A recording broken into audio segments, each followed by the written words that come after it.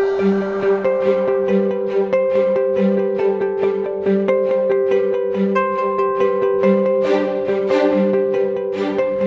I'm Jason Hatcher, Managing Principal of Navigator's Western Operations. Welcome to the Western Edge, a Navigator podcast featuring the latest perspectives on Western Canada's biggest stories. On this episode, we are joined by Kevin Falcon, the leader of the BC Liberal Party. Kevin was elected leader in February 2022, returning to politics after 9 years, having previously served as Deputy Premier, Minister of Finance, Minister of Transportation, and Minister of Deregulation. Keep listening to hear our discussion of the big changes that took place over the course of the past year, including a name change for the BC Liberals. In this episode, we look ahead at what Kevin and the party are focused on this year with a new premier in British Columbia in David Eby. It's our last episode in our four-part series looking back at 2022 in Western politics, and this is the Western Edge.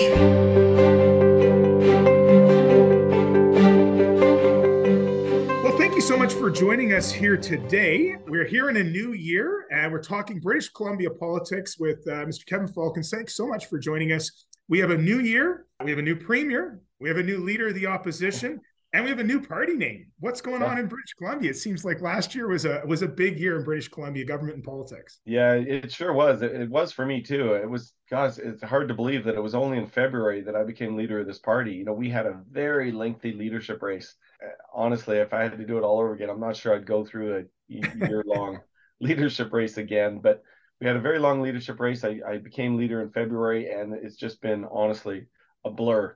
We've had a couple of by-elections, we've had a convention, we've had name change, we've had, all kinds of a spring session, a fall session. So it's been a very, very busy time. But I like that. I get energized by, making things happen and getting this party moving in what I think is the right direction so that we can rebuild the support that we need to make sure that we become government in the next election, which I'm absolutely convinced we will do. Well, I think there's a lot of party members that are certainly glad you did go through that long leadership race and are now setting up and leading the party and setting the party up for the next election. So let's start there. Let's talk a little bit about your leadership before we get into other things that are going on in British Columbia and the current government.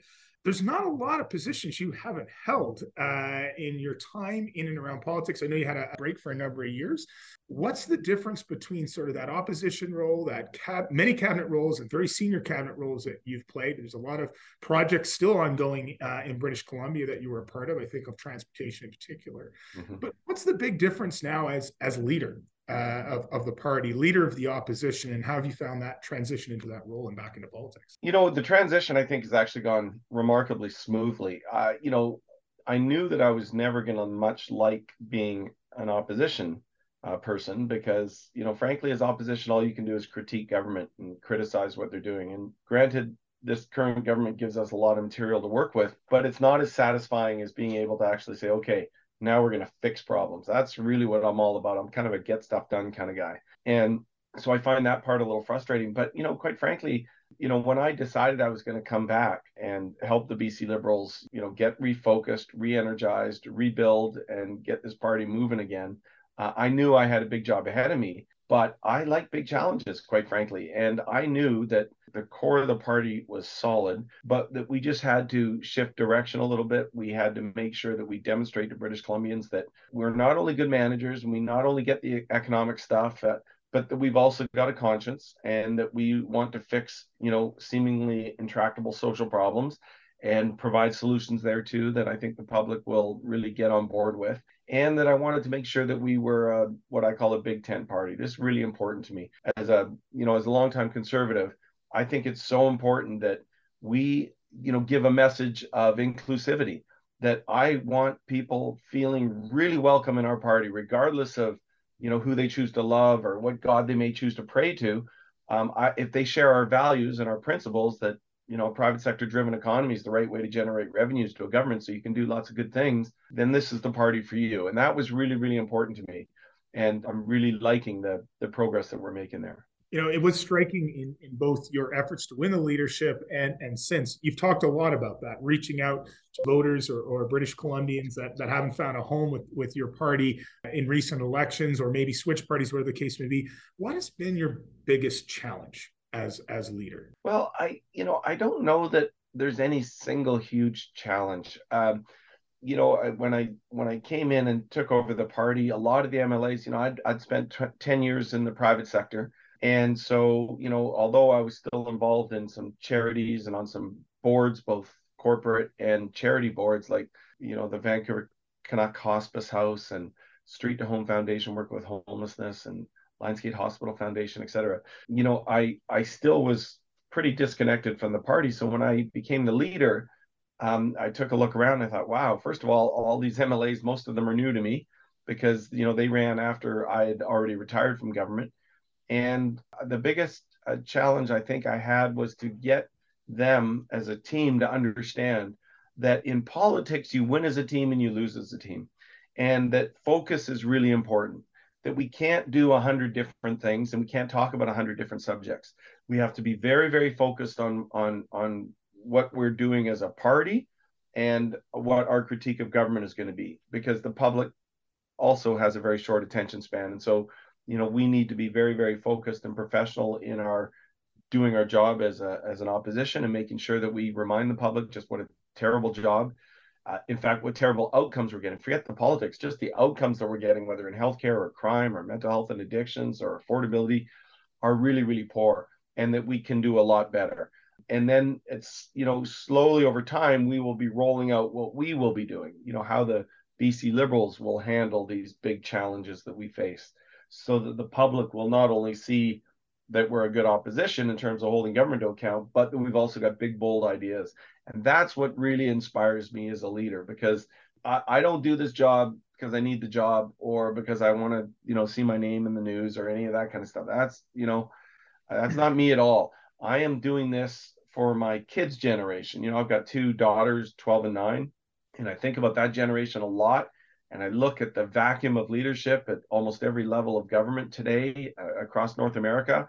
And I just think to myself, we can do so much better, but it does require a skill set. And the skill set, I would argue, is one in which you've got some public sector, background and experience, which I do as a former finance minister, health minister, transportation minister, et cetera, but also private sector experience, because I do think it's important that you also understand the economy and how to get things done and how to execute and how to take an organization, give them focus, hold people accountable, and get them executing on big, bold decisions. So, I think those are the challenges that any leader faces in any organization. But I have to tell you that the team has really responded very, very well. Really, you have to judge us by results too. And I think our results thus far are really good. We've won 2 by-elections by very substantial margins. The last quarter of this year was our best fundraising quarter, since the new fundraising rules have been brought in. The team is very unified. Morale is very high. And everywhere I go, I'm feeling really positive feedback from the public. So those are, I think, really positive steps.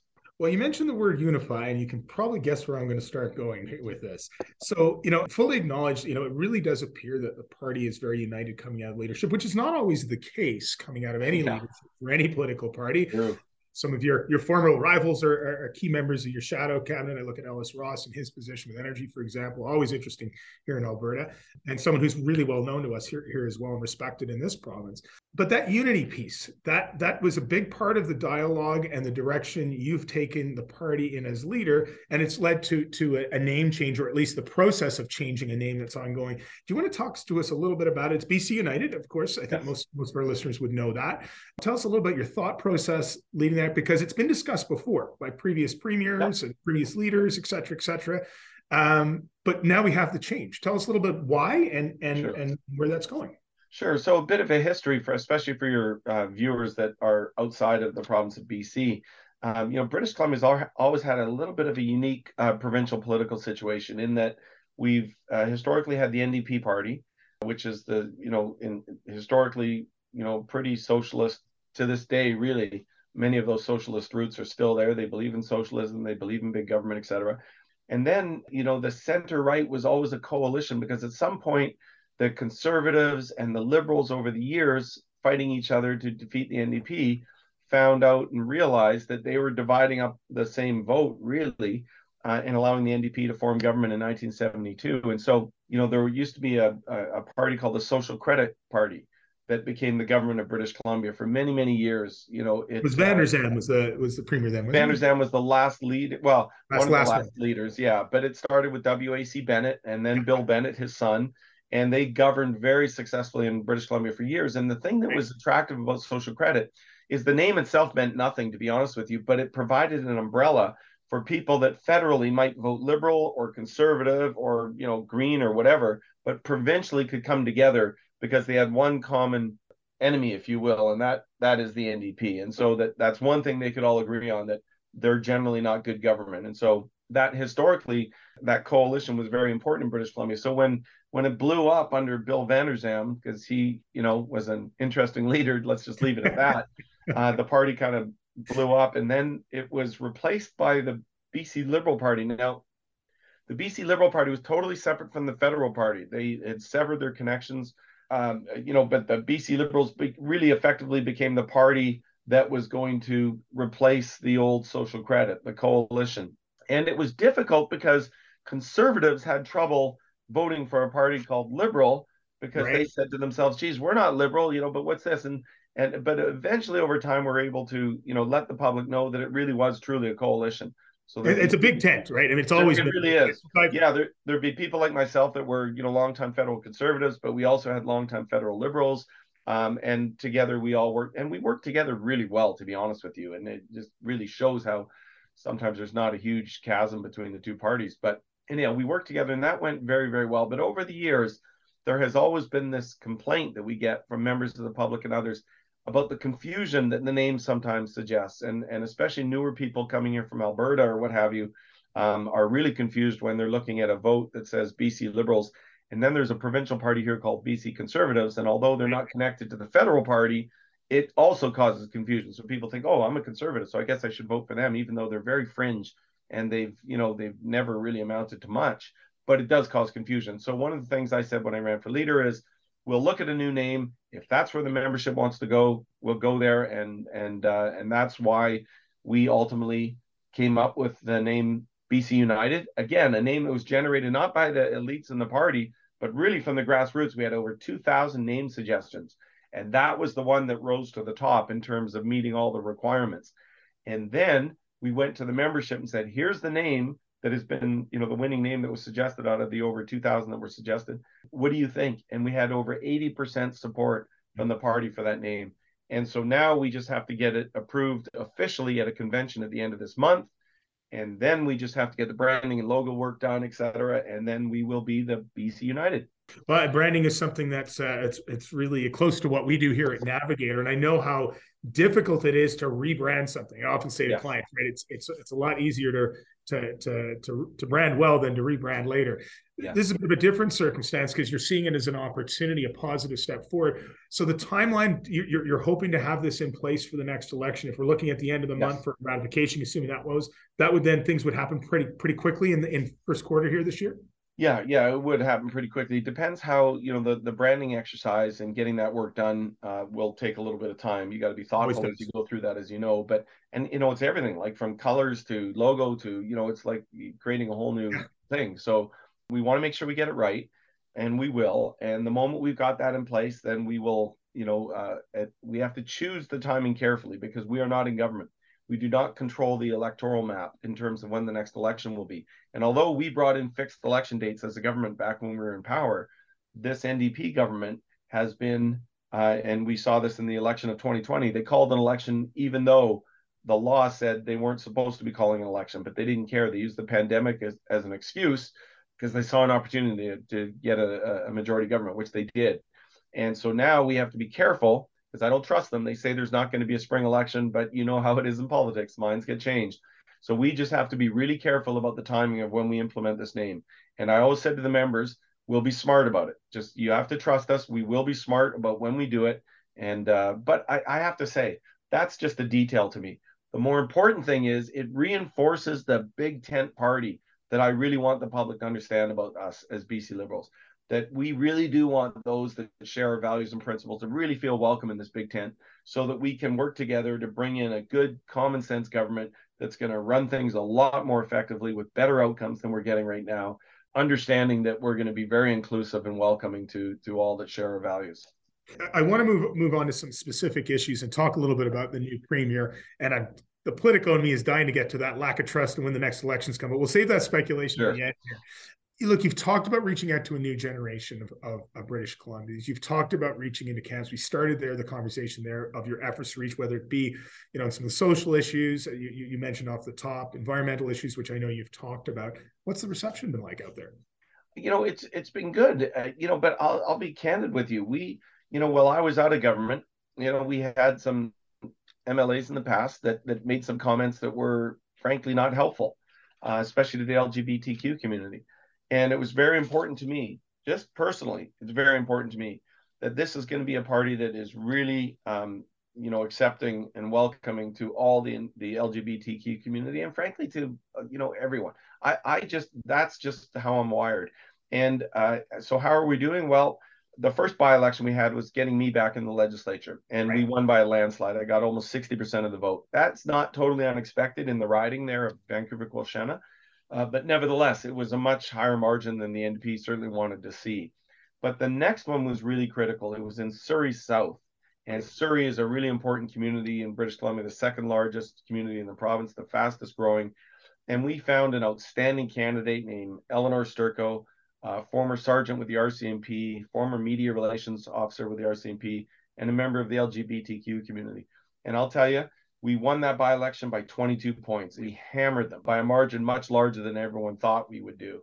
And I think that confirms to me that this Big Tent idea of welcoming great candidates who happen to have, different backgrounds, but reflect the diversity of our province is a really positive thing.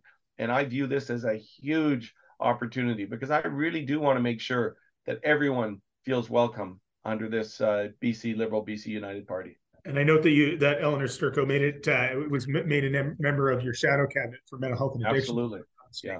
So let's pivot over to the new premier. Obviously, you had your leadership in February, and then this past fall, John Horgan announced he was stepping away, and subsequently, we now have a new premier in Premier Eby. Tell us what that transition's been like, and if you're seeing major differences in the government, and what Premier Eby is maybe different from Premier Horgan, who is a longstanding premier in the country. Yeah, well, look, I think he's no John Horgan, that's for sure. John Horgan, say what you will about him, was a likable guy. And, I may quibble with his policies or lack of, frankly, getting good outcomes in a lot of areas. But I think as a person, he was a likable, good person. And I think he was genuinely popular. David Eby's a very different, kind of cat, to be honest with you. And I think their leadership race was a bit of a disaster. He thought it was going to be a coronation until a young woman of color said, "Hey, I'd like to be in this race too." And she was very much an environmental activist. And so a lot of the environmental organizations got behind her. Turned out she ended up signing up, 3 times as many new members as David Eby did, and was likely going to win that leadership race. And so what Eby did is very consistent with, what he's done over the years. I've noticed about him, he can be very sneaky. And what he did was he quietly filed complaints with the party, provided evidence to say that she was somehow doing something that broke the rules of the leadership race in terms of signing up people that were only joining to support her for leadership. But it turns out that he was doing the exact same thing with the labor unions. But the bottom line is the fix was in. We knew it from the get-go. I'd said for weeks and weeks and weeks that they'll never let her run, and the fix was in, and that's exactly what ended up happening. They disqualified her. He ended up winning, but it created a lot of dissension and division within the NDP coalition, which is a coalition of labor and environmental activists. So has that continued, Mr. Falcon? Sorry to interrupt you, but yeah. Is there a bit of a hangover there, or is it? Oh, for sure. Okay. Yeah, very much so. Very much so. And I think that, so he got off to a stumbling start, to say the least. But what he's doing now is he's following an old formula that is very old hat to people that have been around politics before, which is just make a bunch of announcements. And so they've been out, announcing more money for this, that, and the other thing. And their hope is that they'll build enough momentum that they can use that to carry them into a successful election. I think the big challenge they're going to have, though, is, first of all, they are blessed by the fact that they have a significant surplus. We've seen natural gas prices the highest they've ever been. They had the federal government they sort of will do an adjustment of the taxes that they collect for the province. And sometimes it can turn into a positive thing for the province, they got a real benefit. So we've got like almost a $6 billion surplus right now. And normally the way it works is that, once you spend your budgets through the year, any money left over by law that we brought in has to go towards paying down the debt, which is the responsible thing to do. This government, this NDP government, has said, no, actually, we want to spend all of it over the next 3 months. So they're going to literally, spend $6 billion, almost $6 billion over the next 3 months. And so there'll be money flying out everywhere. I don't think it's going to be very effective, though, because at the end of the day, one of the things that we've been very clear on is the public needs to focus less on the announcements and the promises and focus more on the outcomes. And when they do that, they hate the outcomes. The polling shows that literally 70 to 80% of the public think they're doing a terrible job on affordability, on crime, on healthcare, et cetera. So those are the things that we'll keep focusing attention on. That's a great transition into some of these specific issues that you've mentioned in the lead up to this. One of the things that you mentioned earlier is that you referenced that socialist sort of push. Are you seeing more of that with David Eby as premier? And then going right into some of those issues, you mentioned affordability. I mean, literally, I came into this and my staff and I were talking about the price of grapes. People are talking about the cost of inflation, whether it be housing, whether it be groceries, every aspect of our lives is getting more expensive. And while some can weather that storm, there's a lot that can't. And I'm very involved with the United Way, and we're seeing that in our organization with people hurting out there. What's the difference between your approach and the NDP's approach to the inflationary challenges facing British Columbians? Yeah, so I think it's a great example. So we, for example, when we had leading into the summer, we were seeing gas prices like we've never seen before. BC, by the way, has the highest fuel prices in North America, and has had for quite some time now. And that's, and this is an NDP government that tried to stop the one, pipeline that was being tripled in size to get more fuel from Alberta into the Lower Mainland. And, even under John Horgan, they said they were going to use every tool in the toolbox to, thwart that project. And then, no surprise, when you've got growing demand and you've got restricted supply, we end up with, and plus a lot of taxes thrown in, we end up with the highest fuel prices in North America. And, we said to the government, provide a tax relief on all provincial taxes over the summer period for a lot of families that are really struggling. Because I can tell you when it costs you $100 more a fill to, fill up your minivan or your F-150 or what have you, that really hurts families. And they just would do nothing about it. Even though Alberta did, even though Ontario did, even Joe Biden in the United States, for goodness sakes, was talking about how they ought to waive taxes, at least on a temporary basis. So, there's that difference. Then there's also the practical difference of their belief that, big government is the answer to everything. And so when we talked about how important it was to deal with the challenge of us also having the highest housing prices in North America, David Eby was housing minister for years, and their approach was, this is government's going to solve this problem. And the real issue is, evil developers and foreign buyers. Well, it turns out they were wrong in both counts. Developers' biggest frustration is just trying to get projects approved with provincial and municipal barriers that, gatekeepers that get in the way of them getting those projects into the marketplace. And foreign buyers, it turns out, are an insignificant amount of the problem here in British Columbia. The real problem is we're not getting supply into the market. And David Eby and the NDP didn't realize that for almost 6 years. And only now are they saying, gosh, maybe supply might have something to do with the problem we're facing. People like myself that spent 10 years in the business are like, well, no kidding. This is no big surprise to any of us. It is to them. But the problem is he still believes that the answer to getting affordable housing is to have government build it.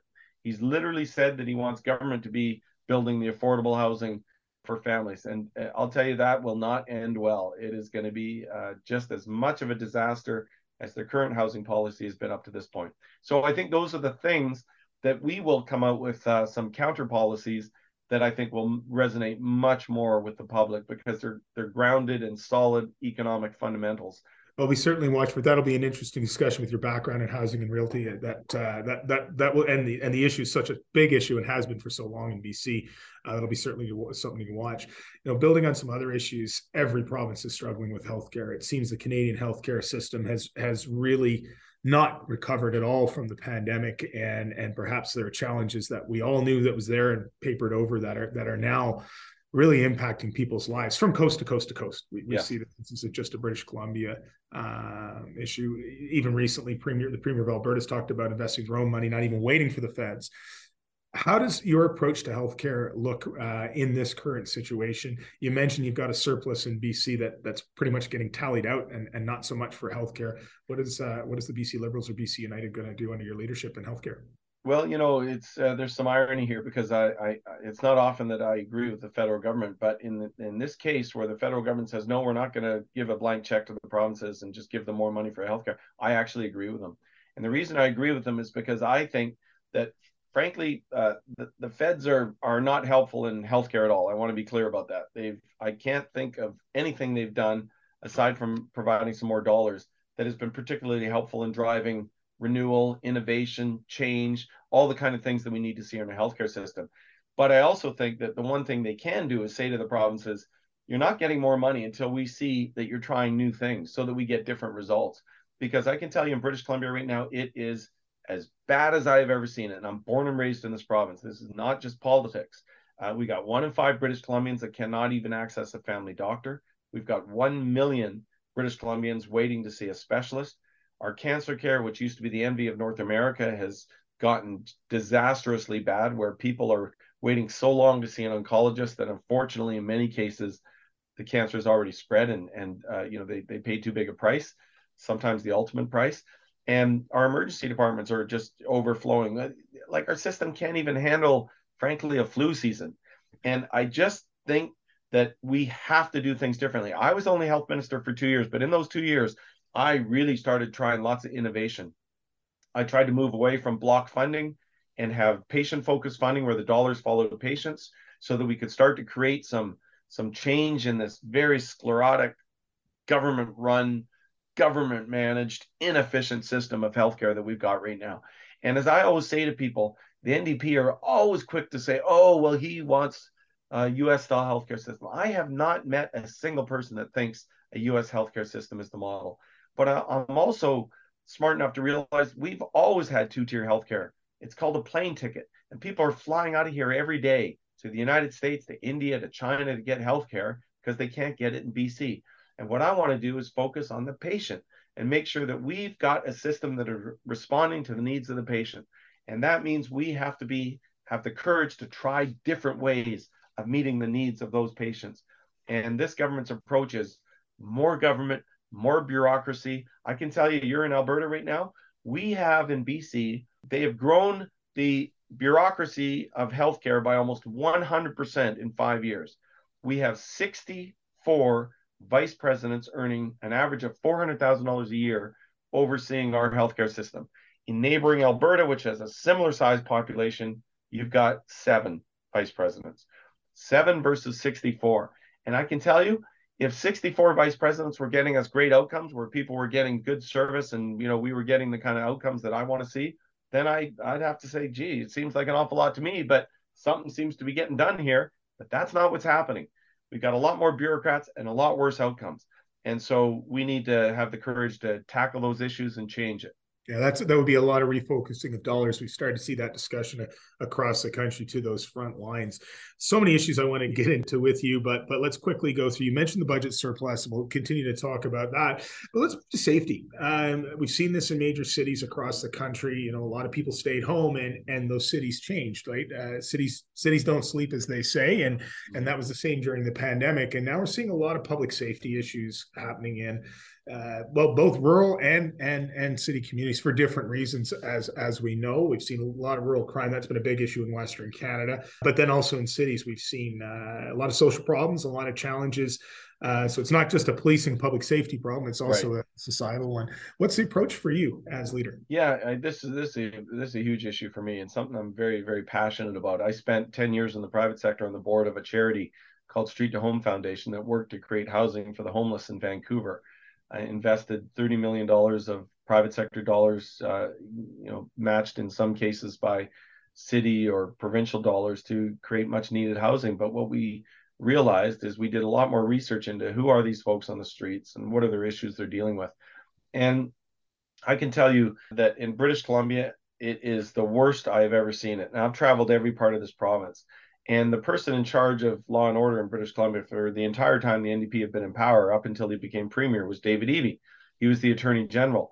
And for a long time, and we've been saying this since I appeared in the legislature, we've been going after him saying, look, we've got a situation now where we've got repeat violent offenders that are being arrested and released often the same day to go back into communities to create lots of social disorder and chaos and assaulting people, etc. And you need to deal with this. That there has to be a presumption of public safety taking priority over the interest of an individual to get released back into society. And David Eby refused to do it. I think part of that's his background. He used to work with Pivot Legal Society. He wrote a book called How to Sue the Police. There's very much an anti-police mentality in David Eby personally and in his government generally. And it's frustrating because there's, total chaos in our communities. So just to give you one example, the mayor of Vancouver, the former NDP mayor of Vancouver, mind you, along with a bunch of other mayors from large urban centers, wrote to David Eby when he was Attorney General and said that his catch and release program that he was overseeing was causing chaos. And they gave specific examples because Eby didn't believe them. He said, anecdotes don't work for me. Show me the evidence. So they did. The Vancouver NDP mayor at that time, he's been thrown out, fortunately, but at that time wrote and said there were 40 individuals in Vancouver that have been arrested 6,385 times last year in 1 year. And that just gives you some insight into how ridiculous this situation's got, not just in Vancouver, but that's in Terrace and Prince George and communities right across the province. So what the BC Liberals have said is two things. Number one, those people that are committing violent repeat offenders, they've got to be detained in remand and in jail because the interests of the community have to take priority over the interest of that individual to be released. But the second thing is the compassionate side of me and our party says, we know there are a lot of folks out there with severe mental health issues. And we know that 30 odd years ago, governments right across North America made a decision to empty out our mental institutions, as they used to be referred to. And the idea was that these folks were going to be provided supports, in their neighborhoods or their communities. The supports were never there, or they were very fractured.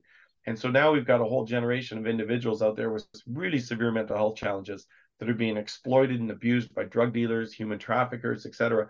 And we owe them a higher duty of care. And what I've said and what we have said is BC Liberals will reconstitute the old Riverview, but not the under that old model of institutionalization, but a more modernized, compassionate, apartment-like settings, but with 24/7 psychiatric and medical care for those folks that are most vulnerable. And that can get them off the street into proper care so they can be stabilized, and with a goal to having them one day back in the communities with real, genuine, proper supports.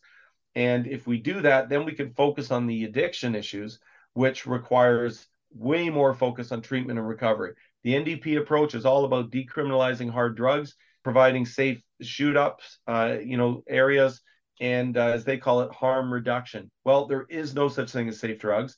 And frankly, the results that we're getting right now in terms of addictions and overdoses are the worst we've ever seen. And every year this government's been in power, the rate of overdose deaths increases to the highest level ever in our history. So once again, we're getting terrible results, but government will just double down and keep doing more of the same. That's got to change. Really hearing that results-based approach from you when it comes to healthcare and social issues and the like. Ms. Falcon, look, where I'm coming to you from today, from Alberta, so I've got to ask about energy, of course. And look, BC is an energy resource-rich province, and whether that comes from green energy and renewable energy to non-renewable energy, BC is often, it's forgotten, I think, sometimes in Canada because of perhaps the noise that Alberta and Saskatchewan sort of we suck up when it comes to energy. But yes. BC is an energy leader in Canada and has been since I can remember. Tell us a little bit about the approach. We've seen under Eby, the mandate letters seem fairly aggressive in that environmental and energy place. We've already seen a rejection of a new project, and now it's a coal project. But certainly that's, investors and folks in the energy industry in my province are certainly watching that now. Talk a little bit about the environment under Premier Eby and what the BC Liberals, BC United would do as government, but also understanding, the importance of addressing climate change, which we see now across all provinces and all parties. Yeah, and I'm very proud of being part of a party that brought in North America's very first revenue neutral carbon tax. That's something I'm very proud of. And we did that in 2008. It's important for your listeners, especially in Alberta, to understand that revenue neutral meant that by law, every nickel that was generated from that carbon tax had to be returned to the public in the form of lower personal income taxes and lower business taxes. So it really was a tax shift, not a tax grab. And I think this is fundamentally important when we talk to the public about caring about the environment, because what I see is a lot of politicians like to use the environment as, frankly, cover to allow them to pick the pockets of taxpayers. And unfortunately, this NDP government has followed suit. So one of the first things they did is say, well, we hate this revenue neutral idea. We want the revenues to go into government, not back into taxpayers' pockets. And that's what they've done. They've taken the money into government. And that's really unfortunate. So I would change that. I would get back to revenue neutrality.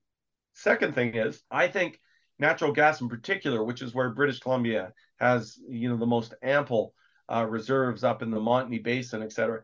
We have a huge opportunity there to help do our part to reduce global emissions. And this, we cannot lose sight of this. And this is where I argue with many of the environmentalists that will come and see me that have sort of the zero sum, we must shut down everything right now, or, the world's coming to an end. And what I point out to them is, actually, do we have an obligation to help globally reduce global emissions? And when they acknowledge, of course we do, then I say, great. That's why liquefied natural gas is so important, because we have an opportunity now to take that liquefied natural gas and to export it to Asia, to India, to countries that are currently using coal-fired power, which is the dirtiest form of emissions.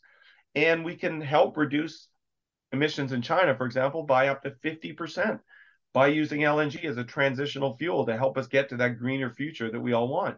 And by the way, British Columbia is also blessed with a lot of the natural resources like copper, silver, et cetera, that are going to be necessary to fuel the electric cars and wind turbines and batteries of the future. So that's something that we have to play a role. But it also means we got to get mining, and we got to get access to those minerals and make sure we get them out and help the global economy transition to that new future. And finally, we have to look at what's happening around the world. I am appalled that we've got a war in Europe again taking place with an autocratic dictatorship in Russia, invading a country like Ukraine, creating all kinds of challenges in terms of energy in Europe.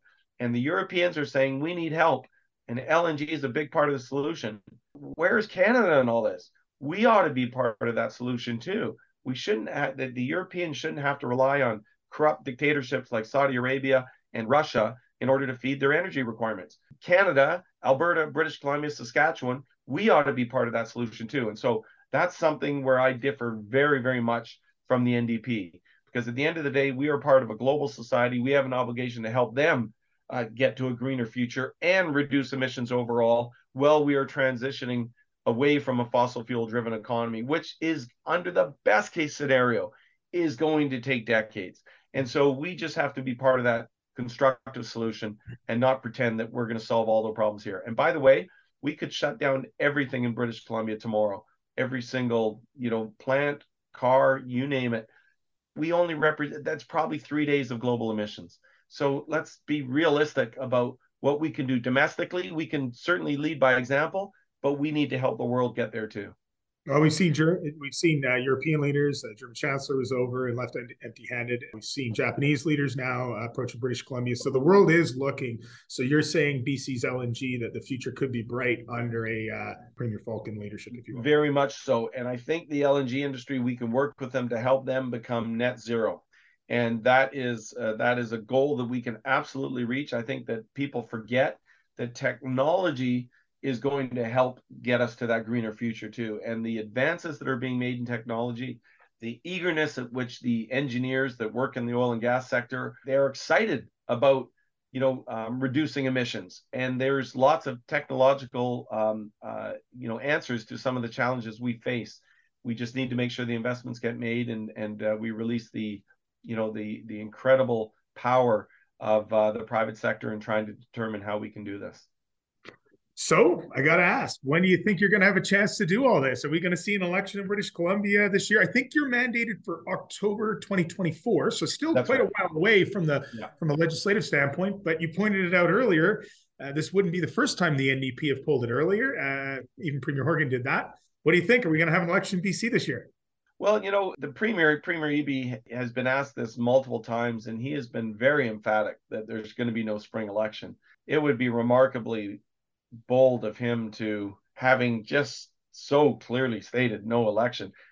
Even that surprised me. I would have thought he'd want to keep a couple of options open, but he's been very, very clear. There's going to be no spring election. So I think it's probably unlikely. But as I've said to our party, but he's spending that surplus like he's in an election. Yeah, no, exactly. Which in itself is crazy. But that's just who they are, right? The NDP doesn't like to pay down debt. They like to spend money. And the problem is that I've been a finance minister. There's no responsible way you could spend $6 billion in 3 months. Simply not possible. So a lot of money will be sprayed out there with very little positive impact. And unfortunately, it can actually make things worse because it creates bad behavior in the bureaucracy, which gets snowed with all this money and then figures out how to spend it quickly. Not a good thing. But look, at the end of the day, what I've said to my caucus and our party, we're going to be ready for a spring election because there's no downside to being ready. In fact, it's all upside. So let's go do that. Let's go raise some money. Let's find great candidates. Let's get our policy, accelerated so that we are in a position that whenever it gets called, we will be ready. And I'll tell you this, we're going to win. Because and believe me, I'm not doing this, as I said right from the outset, because I needed the job or I just needed to see my name in the paper.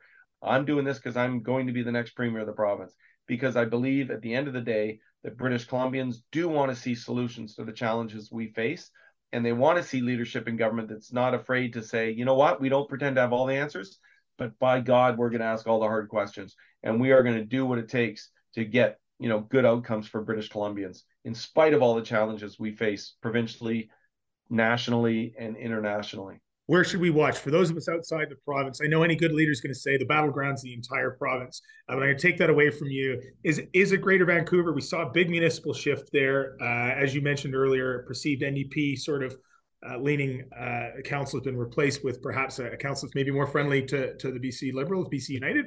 Is that the battleground? Is it Greater Vancouver? Yes, it is. There's no question about it. And you're totally right to point out, I think, for your viewers that aren't from British Columbia, the recent municipal elections were very instructive. The NDP got hammered. The NDP mayor of Vancouver got thrown out. A group called ABC, led by Ken Sim, a friend of mine. I like Ken. I was a supporter of his all the way. He just clobbered them. And the ABC party, by the way, when it comes to name change discussion, didn't even exist a year ago, right? Nobody had ever heard of it. But they clobbered them on council, on school board, and on and on the parks board. So I think it's important to really understand that there is an appetite for change out there, and if we can demonstrate to the public that we're going to provide good, competent alternative to this government that's going to get better results, and we're a big tent party that's very inclusive, that welcomes people regardless of their background, regardless of their their ethnicity, whatever the case may be, then I think that that's the ingredients for how we're going to form government and get this province moving again. Well, Mr. Falcon, thank you so much for joining us and spending so much time with us. I feel like I'm cutting you short, but we're already into this for quite a little while here, and I think it's just been a tremendous discussion. Lots for us to watch for in the coming weeks and months ahead. I know you're going to be traveling the province quite extensively, so good luck with your travels. Safe travels to you. A happy New Year, and thanks so much for joining us today. We'll be watching. Thanks a lot, Jason. Really appreciate it. Enjoyed it immensely, and I can't wait to come back and do this when I'm premier. Well, we'll hold you to that. Thanks so much. Okay. All right. All the best.